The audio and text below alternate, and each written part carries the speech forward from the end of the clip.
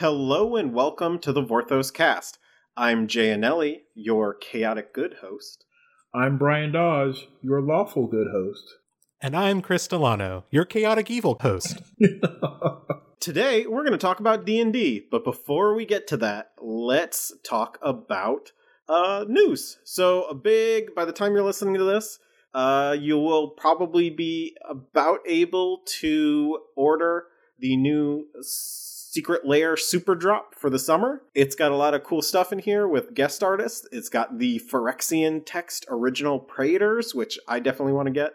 And it even has, related to this episode, a series of cards based on the 1980s D&D cartoon, which is pretty neat. There's also some excellent artist secret layers coming out. Did you mention Mark Poole? I said guest artists. Yeah. There's cool art stuff. He's not a guest artist. He's like a foundational magic artist. I'm sorry, it's like the best secret layer they're releasing. Let's be honest. It's got old art Birds of Paradise, but in the new frame and foil. So that's pretty cool. It's got a wasteland in it with a reference to Library of Alexandria. I'm buying 4 of those. Jay probably favors the one that gives the mimic a pirate goblin. The Fiona Staples. Yeah, the Fiona Staples pirate goblin for the mimic card. Absolutely. Yeah, 100%. I can't even look at another artist. I'm sorry. It's all about that one. The coolest thing about these is that the non-foil ones are only $30. So including the Phyrexian Praetors. Yeah, God. So I am I have bought a few secret layers. I'm using one right now as the box for it under my microphone, which I'm not going to be able to do anymore because they're going to be smaller. But I'm going to buy probably a play set of the Fiona Staples one. And probably a playset of Mark Poole too. For $30 each, it's incredible. It's great value and also amazing art. Yeah, it's definitely one that's going to make me have to reconsider my spending choices because I almost bought a PS5 today, and with this Secret Lair announcement, I'm not sure I'm going to have to put that on hold for another couple months. So we'll see. Oh, one thing I wanted to mention is that there was a Heroes of the Realm card that featured the Dungeon Master, and the Dungeon Master was a character from the D&D show that this new Secret Lair drop references. That Dungeon Master is not an actual character in D&D as far as we know, but these ones we're about to talk about are... Boom, transition. Who needs Lorelei for transitions? She would have done it so much better. Anyway... She has a lot of experience with transitions, to be fair. Yes, that is fair. So, what we're going to talk today about are some of the high-level or very famous D&D characters. Basically, I don't know a whole lot about D&D, so if I know who this character is, I decided we should probably put them on this list. And I have Chris and Brian here to back me up as we go through all of these characters. So let's start with gods. So a lot of these characters, and just sort of a preface to this episode, D&D is very big. It is very vast, and it is a character-driven story creation game. So there's a lot of characters, and we're going to talk about what we know about some of them, but we can't go into detail because there's probably 40 or 50 people we're just looking at right now who we think might be relevant. So Ao was the overgod who didn't want to interfere a lot and didn't want mortals to know he existed or even gods. But he's the one who stepped in and caused the Sundering because he created the Tablets of Fate or whatever. And then he caused the second Sundering. So he is sort of, I don't know, you could just call him the editor for D&D. Let's be real. He's the one deciding when editions stop. We have also, Jay mentioned 2 gods that we've already seen cards for. So we've got a card for Tiamat, who is a god. And we also have a card for Lolth the Spider Queen, who is also a god. So we've seen 2 god cards. So that's really cool already. Tiamat is the goddess of dragonkind, and is lawful evil goddess of greed and she's just not a good person. And she also takes the form of a 5-headed, multicolored chromatic dragon. So that's kind of cool, I guess. You have to defeat her in a lot of adventures. And Brian, you know a lot about Lolth. I just know she's got big step on me energy. Sure, we can go with that. Lolth is the patron queen of most drow. and she holds a great amount of sway in their culture, especially in the city of Minzo Berezan, which is where Drizzt Do'Urden originates from. She lives in the Demon Web Pits in the Abyss, and people or drow sacrifice their lives and other people's lives to gain her favor. So yeah, she's a big deal in drow society. And I like the fact that she gets a card as opposed to some of the other gods makes me really wonder if this is going to be more focused around the novels or whether they're going to focus on the campaigns or if they're going to do a little bit of both. And it lends itself to being open to a lot of characters that could possibly be printed or none of these characters being printed, and they could focus on something completely different. I guess our next god will be Mystra. Or, you know what? No. Our next god is Bahamut. Since we mentioned Tiamat, we might as well mention Bahamut at the same time. Bahamut is the dragon god of justice. He's known as the Platinum Dragon, and he's the god of all metallic dragons. In D&D, you have chromatic, as in the colors red, white, blue, green, and black, just like the magic colors.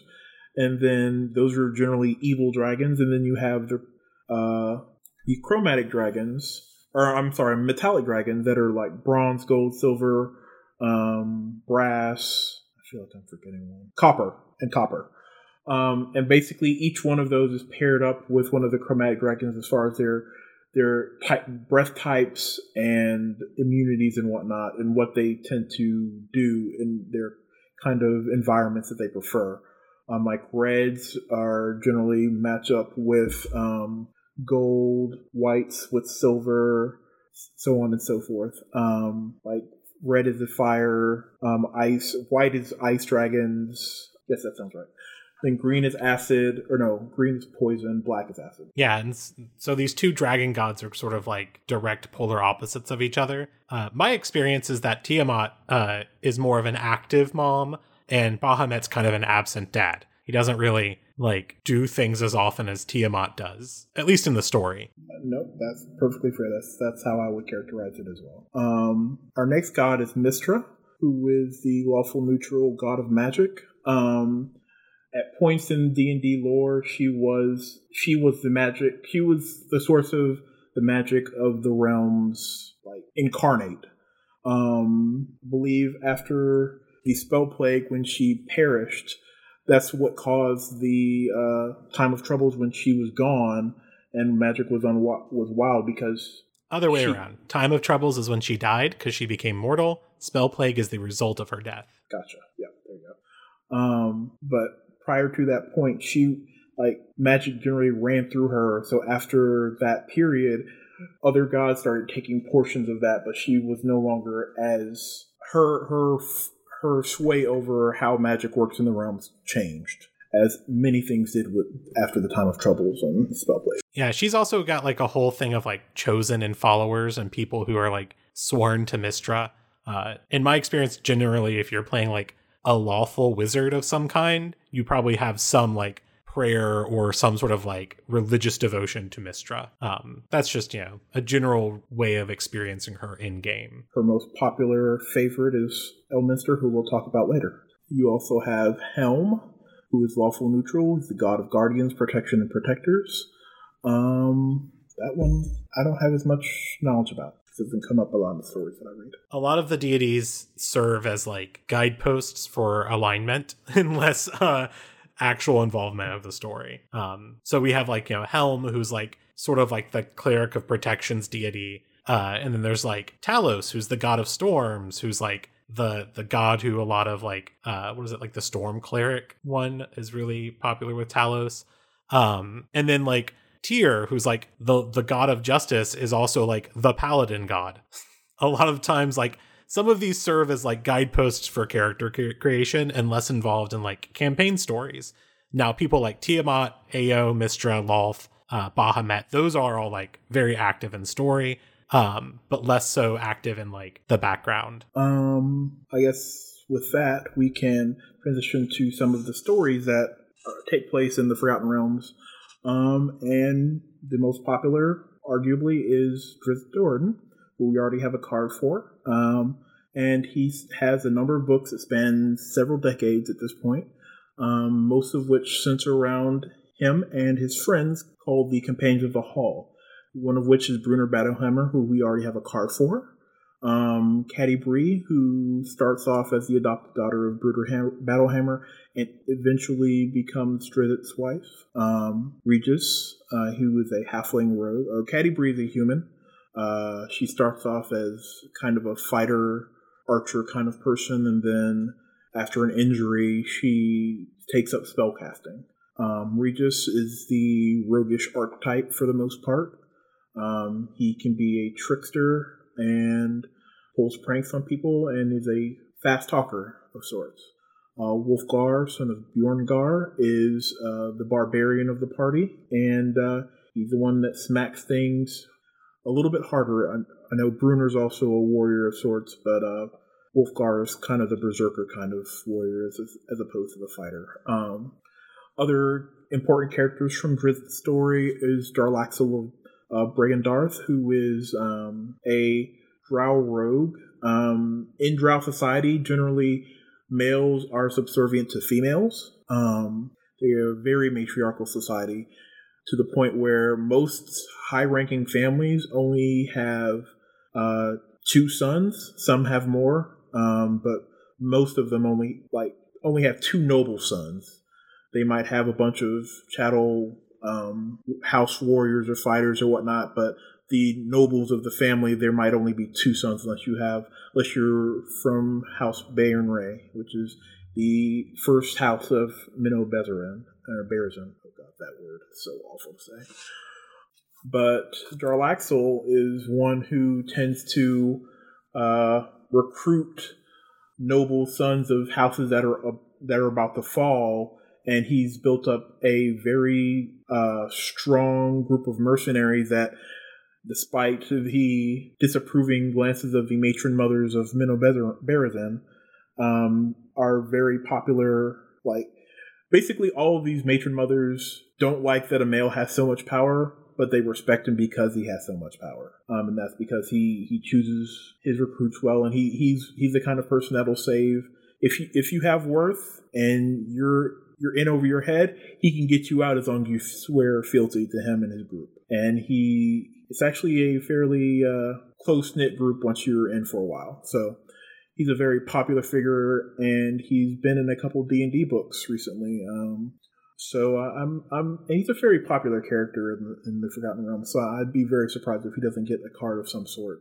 He's a very roguish figure, so I would love to have a rogue deck with him at the helm. Artemis Entreri is another popular character from Drizzt's story, who is basically Drizzt's foil. Where Drizzt tends to be the kind of person that looks for the bright side of things and fights when he has to, but is basically without peer when he does, or almost without peer when he fights.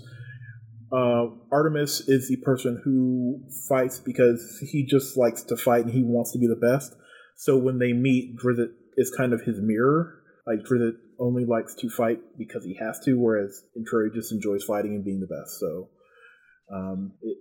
Drizzt basically proves to him that he shows Entreri that he's a kind of a hollow existence, and it's kind of a situation where Entreri kind of doesn't like what he sees in the reflection that is Drizzt. So they go back and forth throughout a lot of the novels. They have a understanding of each other, which is very interesting. I mentioned the matron mothers of Minnow Berzin, and the matron mother of the first house of Baernray is Yavanna Baernray. She's considered Yavanna the Eternal, and she's been presiding over that city for millennia at this point. She is killed by Brunner Battlehammer, but is reincarnated later in the story, so depending on where we fall in this set, what timeline or what part of the timeline that they choose to show these characters, we might see her as her reincarnated self, or we might see her as her old self. I'm not really sure, but she is in Lolth's favor in the highest order, both at the time of her death and currently, we think. She's kind of going through a change in thought process in the latest novels in her reincarnated self, so not exactly sure of her motivations, but she's an interesting character in that in the first novels, in that she wields so much power so effortlessly, it seems, and in the newest novels, she's a mystery that's very intriguing. So I'm really interested to see how they're going to, which card, if they give her a card at all, which version of herself that we would get. Because, like I said, these stories go back several decades. Like, I believe the first book for Drizzt came out in 88, I believe. So, and I've read none of them. And I've read all of them, except for a couple of side stories that weren't on the main storyline. So, there's a lot of history there. Like, it seems to me, Bruner's card seems like it was from his pre-5th edition self, but I'm not sure. We really need to see more of what they're doing, because based on the art that I saw for Bruner, it seemed like it would be his card from way before he was reincarnated, because basically all of the companions of the Hall have died in the time that the Drizzt storyline has progressed, and they've been reincarnated because of Mielekki, who is the god that Drizzt follows, and she is his favorite, or he is her favorite. Drizzt is Mielekki's favorite, so it's super complicated. I'm going to just take you at your word for everything about these characters, because like I said, I haven't read them. I only know their names from like occasionally popping up in books, like Jarlaxle. Jarlaxle is one of the, I will be very, very disappointed if he doesn't have the card, because he's super awesome. I know some of our live listeners. I looked him up, and he seems awesome. He seems like my kind of, a drow dandy is like right up my alley. Oh yeah, he's a dandy swashbuckler kind of guy. He's definitely, if he's not in the set, I'm definitely writing. Like, after Drizzt, he was a person that I wanted the most. So now, here's my question for you, though. Would he be a legendary creature elf rogue, or legendary creature elf pirate? Or is he going to be the first legendary creature elf pirate rogue? Yep, I'm going with the last option.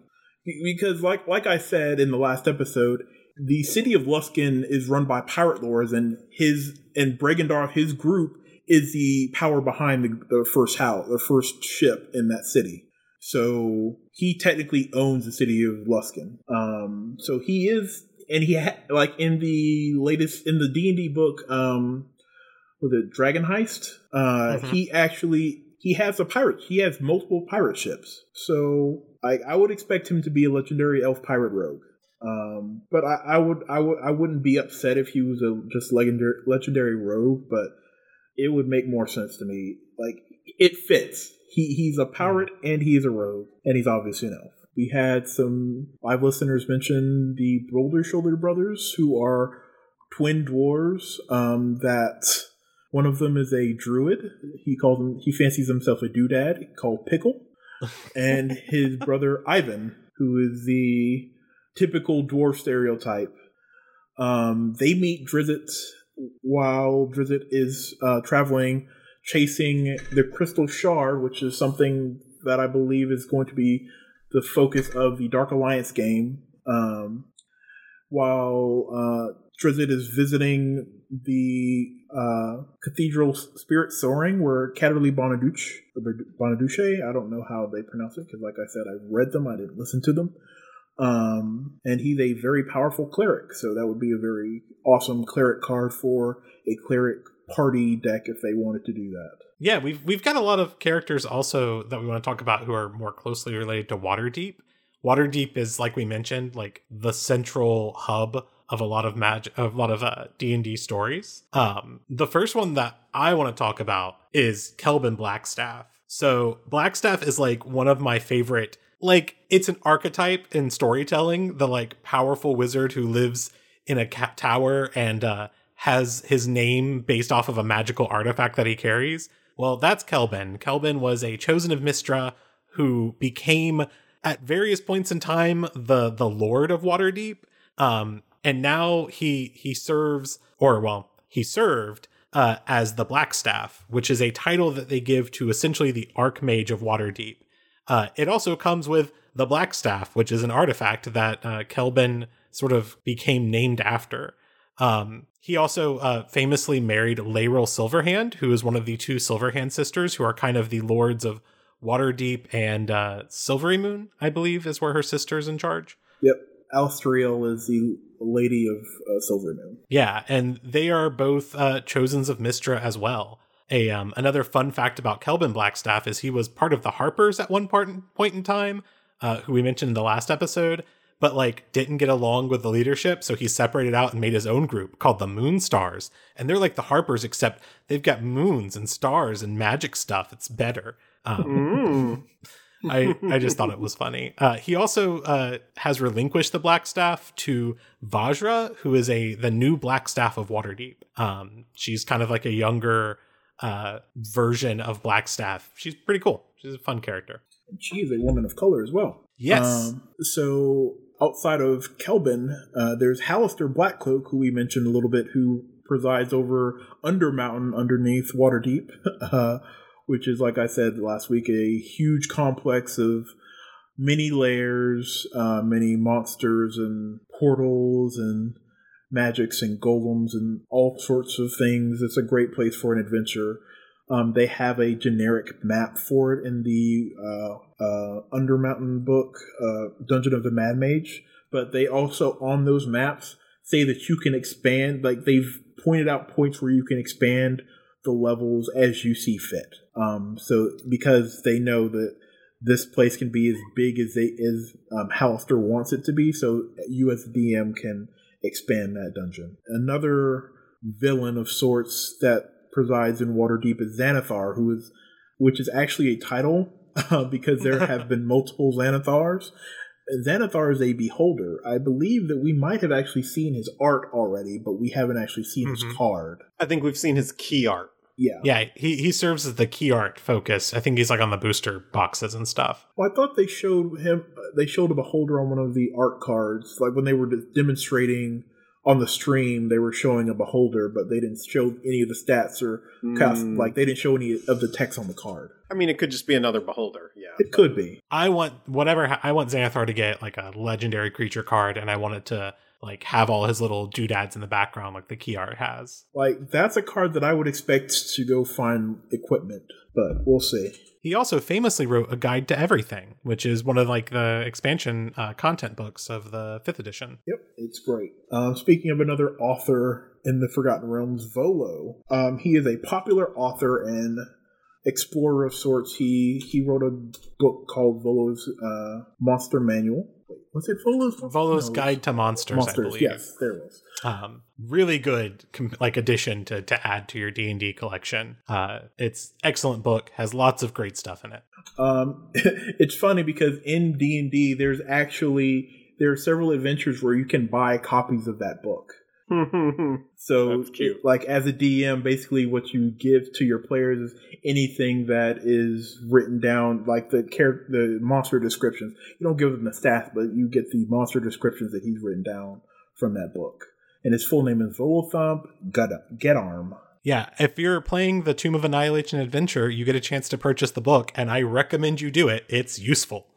Yes, it is. He's funny because reading about him, he's just kind of an okay wizard. He's like the most famous just okay wizard because he writes these really useful guides.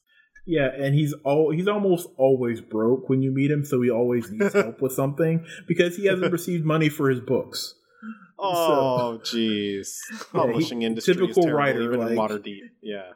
Yep, especially in Waterdeep. So you'll generally find him when he needs help. He'll probably offer you a lot of money up front, or he'll offer you a lot of money, but he won't actually be able to pay you. So he'll pay you back with favors or different things like that.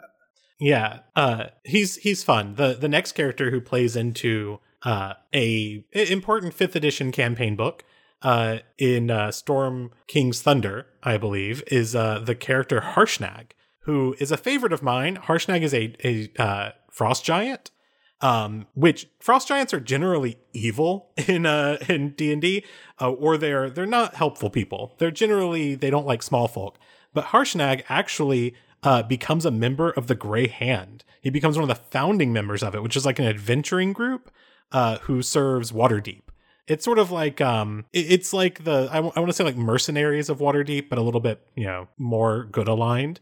And so Harshnag is like this fun like good guy who looks really scary and also is a giant, and giants are kind of your enemy in that campaign. So he's really fun to play around with. I just wanted to make sure we gave Harshnag a shout out because I'm a big fan of him. He sounds cool. So like one of the things I was reading about him, because the Brian and Chris put in all these characters, so I went and read about them. He's funny because he's used as like an emergency alarm in the city. So they will send him into a section of the city, and because he's so huge, everyone can see him and will know like something's going on. They got to evacuate or bunker down or whatever. Yeah, he's just a good guy, and he's a giant, and just imagine having a giant as your friend. So useful. Like just such a good friend. So our next character is Manchun. He is a lawful evil wizard who he's rivaled with a bunch of the powerful mages of the Forgotten Realms, like Elminster or Kelvin Blackstaff, and Halaster, actually. Halaster actually defeated Manchun in a duel and cut off his arm at one point. But Manchun has also cloned himself, but he botched the job, and all of his clones, generally in D&D, when you clone yourself, the clones don't activate until you die, and then once you die, your soul teleports to your clone, and then the clone wakes up.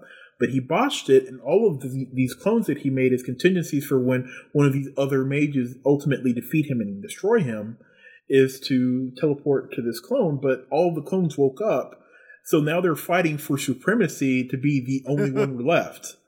So that's a pretty great concept. You have all these clones that are just like doing these mad plots and random things like that, trying to kill each other and like gain power in various different places.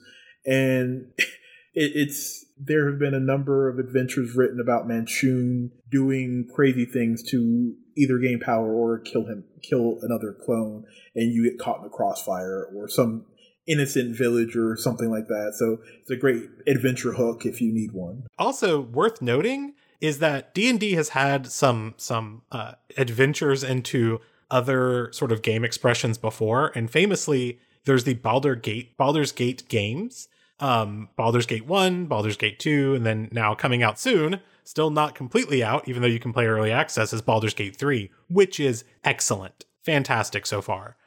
Cannot wait for the full release of that. But there's some characters that are worth mentioning from those games, because they could show up on cards. I don't know them because I've only played Baldur's Gate 3, which I don't think is going to show up on the cards. So I've started playing Baldur's Gate recently, and there are two characters that I think are probably the fan favorites. The first is the canon version of the main character. That's Abdel Adrian, who is this very prominent figure in Baldur's Gate, basically if you are the lawful hero type in the game.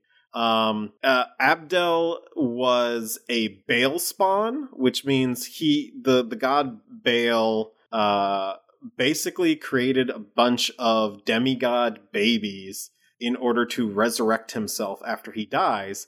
And once there's only one left, Baal, because he's the god of murder, so he wants his children to all murder each other, and then who's ever left would essentially become the new Baal or reincarnate as Baal. So Abdel survives all that for a long time. I think he lives to like 100 plus something. I believe canonically he's been killed kind of recently in like the 5th edition era. I don't know exactly offhand, but he might be one to look out for, especially with Baldur's Gate 3 coming. He's not involved in Baldur's Gate 3. The other two characters worth mentioning are Minsk and Boo. Minsk is a kind of beefcake himbo warrior dude, and Boo is his hamster. And he is very protective of Boo. If you haven't heard of them, look up some Baldur's Gate clips of Minsc and Boo. Like, everything they do together is hilarious. Our next characters are powerful wizards that we think might have a chance of being planeswalkers. Some of them have planeswalked. Yes. Just not in Magic. I think the most popular character that I expect to get a card and should probably be a planeswalker is Elminster, the Sage of Shadowdale. He is a favorite of Mystra, widely considered to be the most powerful non-deity in the realms when Mystra was at her peak. He's kind of fallen off in some of the more recent books as far as I'm aware. I'm not super knowledgeable about Elminster because I haven't read all of his books. I've read a number of them, but he's one of the most popular characters in the realms outside of Drizzt, who I think is probably more popular, but that might just be my own bias. I had heard of Drizzt before all of that, before I even looked at anything D&D related. I had not heard of Elminster. Our next character is Mordenkainen. I'm kind of mixed on whether he's going to show up as a planeswalker, because like if there was going to be a wizard, he would be the planeswalker, because he's not primarily from the Forgotten Realms. He is a wizard that shows up in various D&D books in 5th edition, but he started off as one of their other properties known as Greyhawk. He's one of the most powerful wizards from that property, and he, like I said, he shows up in random D&D books in various different planes. Like he was in Barovia, in Curse of Strahd. So we know he's able, and he frequently travels the different planes or different worlds of D&D. So I think he is a powerful, and he actually is the namesake of one of their 5th edition books, which is why I put him on this list, but I'm not 100% sure that he's going to get a card, because the name of the set is Forgotten Realms, but he's not essentially a Forgotten Realms character, though he is a very popular D&D character. It's making me notice now that you mentioned that our list of powerful wizards who could possibly be planeswalkers is mostly characters who aren't from Faerun or from Toril, and are like traversed through the different settings, probably because we think they're going to be planeswalkers because they have planeswalked, just not in the Magic sense. Yeah, they're also well known right now in D&D, right? Exactly. Yeah, they keep getting books named after them. Speaking of that, we have a character who already has a card named after her, Tasha. I don't have a ton of knowledge about Tasha. I do know that Tasha is a powerful wizard who created a bunch of spells in D&D. You have Tasha's Hideous Laughter, which we've already seen previewed. We have Tasha's, that's Otto's Enduring Dance. She has a number of different spells that aren't coming to my brain at the moment because I wasn't thinking about it. But she also is not from Toril, she has a number of spells in the D&D lore that are attributed to her, and she's a very powerful wizard because of that. Yeah, she's also from the Greyhawk setting, and is from that like original group of characters that Gary Gygax made for that setting. Mm-hmm. What I looked up about her, her first name is actually like Igwilv or something like that, but she's known as Tasha. She's kind of a chaotic evil character. She is a renowned demonologist. Like, she's an expert on demons and summoning like the arcane, the infernal, that kind of thing. Yeah, but so she could be a planeswalker. She'd just probably be like red and black aligned, which would be questionable since we already have a black planeswalker. But, she could show up as the red planeswalker. Yeah, I think the reason they're included here as well, I should say, is the Greyhawk characters. Since we haven't seen anything set on Greyhawk in a very long time, it's likely that anything, if these characters appear, it'll be something associated with the Forgotten Realms. Yeah, and the character who I think is firmly associated with the Forgotten Realms, but is also not from Toril. And I think I will be very upset if we don't get a card for this character, is Acererak, who we mentioned last week, who is the lich of all liches, is like the lich. Not like the Dragon is the Dragon, but like he didn't like fly around and put eggs places. and hatch like little lich broods or whatever. But he is like the archetypical powerful lich. And now liches, they come with some like cultural baggage and things, and like these are things D&D has to address at some point in time. Because, it's questionable and their choices to continue to use these things, but liches are undead wizards in D&D who have stored their souls in what is called a phylactery. Phylactery is actually a term used for important Jewish religious items, so that's a reason why we should, consider its usage. But essentially, they store their souls in an item so that they can't be killed. If they are ever killed, their body will just restore itself near where they have stored their soul. So they become essentially immortal. And when you're an immortal wizard, that means you become incredibly powerful because all you need is time. And if you're immortal, you have all the time in the world. So Acererak is like a mega necromancer, incredibly powerful lich, super powerful wizard, has crossed the planes before. And he is like the centerpiece of the Tomb of Annihilation story, which I think is just ripe with content for cards. It is an excellent story. But Acererak essentially like comes to Chult on Faerun, kills their 9 gods, and then like enslaves, like I don't want to give anything away, but essentially he's just like an incredibly powerful wizard. And would make an excellent like evil planeswalker character. Now we already got Loth, and Acererak would definitely have to be black. His color alignment is 100% black. There's no other color I would attribute to him. Like, I could see him being like a blue-black planeswalker, but he's definitely black. The like necromancy, Chult is just a swamp jungle, so like it would make sense. But they might give him like a legendary creature card. Something. I will be so upset if we don't get anything related to Acererak in this set. But that's my rant about Acererak. We've got a couple of other like important monster characters who could get cards. One of them is Iymrith, who is the like I mentioned her last week as sort of a spoiler alert. I'm sorry, I spoiled some of the campaigns. Iymrith is like the main villain of Frost King's Thunder. Storm King's Thunder. Sorry. Some giant. But Iymrith is like the like main villain. She's like this giant dragon, ancient evil character. She I think would make a really fun card. You could do a lot with her. The only issue with Iymrith is that it's kind of a spoiler. Like you kind of just spoil the plot if you really reveal Iymrith that well. I'm trying to speak very caged so I don't give anything away about her. But she is a really cool villain, and she makes a really wonderful character who's memorable. And speaking of villains in campaigns, there's a main villain in a campaign I'm playing in right now, so I don't want any spoilers about this one. I'm going to let someone else talk about Strahd von Zarovich. Noted. Strahd von Zarovich is a vampire lord. He is... Whoa, spoilers. He's a vampire? There's a vampire in this setting?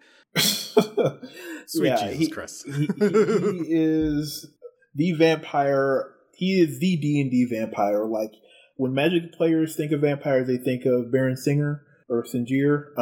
When D&D players think of vampires, they generally think of Strahd von Zarovich. He is the lord of a demi-plane of fugue. He's kind of trapped in this cruel mimicry of a land that he once loved and lorded over, but he did horrible things to gain control of that area, and as such has been banished to his own demi-plague of fugue. But he has complete control of that pretty much. So it would be very interesting to me if he did not receive a card, especially with our next couple of sets being in a vampire themed area, because I would think that this would be a great time to kind of seed that standard with different legendary vampires, especially for commander players. But I would be very surprised if Strahd von Zarovich was not in the set for that reason. Yeah, I'll say the thing worth remembering about that is that Strahd is not technically part of the Forgotten Realms. he's as you said, kind of in his own little pocket dimension, away from the Forgotten Realms. But like you said, most recognizable vampire in all of D&D and the next sets coming out are vampire and werewolf themed. So would make a lot of sense to get a Strahd card. So what I'll also mention here is one of the plane shift supplements for Innistrad, the D&D, is just instructions on how to reskin the Curse of Strahd campaign for Innistrad, for taking place on Innistrad. So there's already a lore connection between the two, because it essentially you just reskin Strahd as a Stensian vampire named Strephon Morer, I believe. And then everything else is basically exactly the same, except Strahd's everyone who's related to Strahd's last name is Morer instead of Zarovich. Yeah, it's funny because like Innistrad is just Olgrotha again, but Olgrotha was just Barovia. So it's kind of there's like 3 incarnations of the same sort of fantasy setting. Our next monster would be Demogorgon. Considering that we got a Stranger Things and Secret Lair announcement, I would be very, very surprised if we don't get a Demogorgon card in this set that is completely ported over and given new art in the Secret Lair.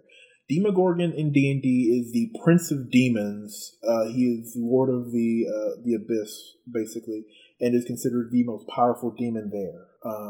He's a 2-headed monster with weird appendage arms like squid arms, and his 2 heads fight on occasion, but he's an insanely powerful creature, and considering what we know about the Secret Lair, I will be very, very, very surprised if we don't get a card in this set for Demogorgon, and it's not a mythic legendary demon that is given the Stranger Things art. So is Demogorgon like Asmodeus's equivalent on the demon side? That was like actually that's who he is. He's like the highest ranking demon. If they had ranking. Yeah, demons in D&D don't have rankings. They acknowledge power, but they don't tend to rank each other. But yes, he's widely considered to be the strongest demon in the Abyss by most. Cool. And speaking of Asmodeus, Asmodeus is a devil who is the Lord of the 9 Hells. In D&D, Hell has 9 different levels. That sounds really familiar. Is Hell maybe like a metal sphere? No, not quite, but it's definitely a good analog, considering that the early lore for D&D or for Magic was based on some D&D characters. D&D. It wouldn't surprise me if they did that. I mean, to be honest, D&D just took it from the Inferno, right? So that's fair. Inferno. That's definitely fair. But there are 9 layers of Hell. Each layer has its own ruler, but they all serve Asmodeus. Asmodeus is, unlike in Magic where demons are very scheming and planning and forethought and cunning, and devils are wild and reckless, it's the exact opposite in D&D, where devils are the cunning ones that will ask you to sign your soul away to them for various things, and demons are just out to kill you. So Asmodeus is litigious, and he wants you to sign your soul away, and he sets quotas for all of his demon lords to recruit souls by any means necessary. And each lord of a different layer of Hell has different ways of achieving their goals. They target different people in different ways. So Asmodeus would not surprise me for him to get a card, but it also wouldn't surprise me if he didn't get a card too. So now, what if they're holding Asmodeus back because they're waiting for when they want to actually like cross the streams and make the D&D lore also part of the Magic lore, and they're just waiting, and so what will happen is Asmodeus will become Phyrexianized, and that's how they'll start the crossover. Oh, could you imagine if the 9 Hells became Phyrexianized? Please no. I don't. Oh, could you think of like the war machines on Avernus being? So let's move on to Batterskull final is basically thoughts. just one of the. Okay. Oh God, no. On that note, let's move on to final thoughts. My final thought is, by the time you're listening to this, I will be moving next week into a house, finally, after a decade of renting with Rima and moving around the country, as well, moving around the tri-state area at like Vagrants. We are finally settling down. It's a great feeling. Yay, congrats. My final thought is I just want a PlayStation 5. Please. Do it, Brian. I'm trying. They won't. They're like impossible to find. It's going to be like 3 years old before you can get your hands on a PlayStation 5. Yeah, like I didn't really want a PS4 because none of the games appealed to me, but now it's just like I want to play Miles Morales, and I don't like. I didn't buy a PS4, so I need a PS5, but I don't want to buy a PS4 at the end of its operational life, right? So I want to play Final Fantasy Remake, whatever it's called, the one with Yuffie. This is what I want, and I need this. Just let me get in line and give you my money to buy a PS5, please. Thank you. I'm conflicted now because now that Microsoft has bought Bethesda, like a large chunk of games I would have wanted on consoles are now Xbox exclusives, which I guess was the point. I'm sorry, Christopher, it's your final thought. Well, my final thought is, my final thought is going to be that I played in an actual like paper pre-release. Like it was so weird. I went to my game store and I gave them money and they gave me a little box with 6 packs in it and a promo. And like I sat at a table with a bunch of people I don't know and we talked about Magic. We talked about all being vaccinated and how great it was to be out again. We like built decks together. And of course I played my first round against a guy who I gave sleeves to during deck construction because he was at my table. And he needed sleeves. I was like, oh, I've got some extras. And I sit down right across from him. I'm like, well, he beat me so bad too. I played the wrong deck round 1. I got to like rebuild a deck for round 2 and like dominated round 2 and 3.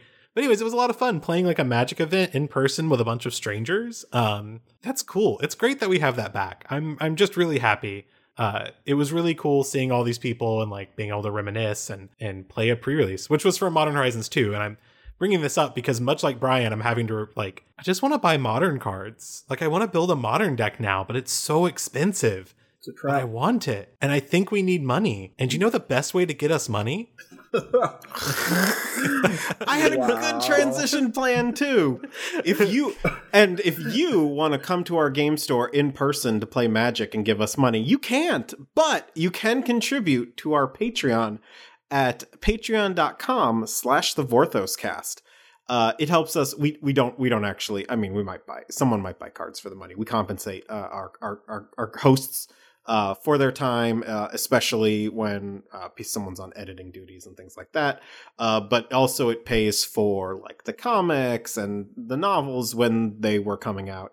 And our SoundCloud. And our SoundCloud subscriptions so that we can host 165 episodes, which is what this one is. And all those little things. And hopefully commission some more goodies in the future because I don't think we have a cast goodie that features Chris just yet. So that's in the planning stages. I am unknowable. I am ineffable. But I don't have an existence. But that Patreon until money you put me on us. a playmat, Jay, I'm not going to be real. So I'm completely losing it. So it helps us with all of those things. And you also get access to, it may not be in live chatting, but I think it's a pretty great community on our Discord server. I have really enjoyed our cast Discord. It has kept me sane in the way many more public Discord servers I have just ended up muting or leaving over time. We have a great time here talking about new TV shows like Loki or video games coming out like Metroid Dread, which is amazing, or just talking about the new sets and the new Magic stories and all that good stuff. I want to say real quick, if you like talking about new media that's coming out but you want to avoid spoilers, we have the most respectful spoiler-free channel I've ever seen in my life. Everything goes in spoiler tags. I haven't watched the newest episode of Loki yet. Nothing's been spoiled to me. Absolute just iron silent wills here. Everything's kept in spoiler tags, redacted, great great community if you want that. We redact the crap out of everything. Yeah, I love waking up and seeing a bunch of black bars in the morning. I'm like, oh good, I accidentally clicked on the spoiler channel and I didn't learn anything by mistake. Anyway, that's the end of our show, so thank you all for listening. This has been the Vorthos Cast.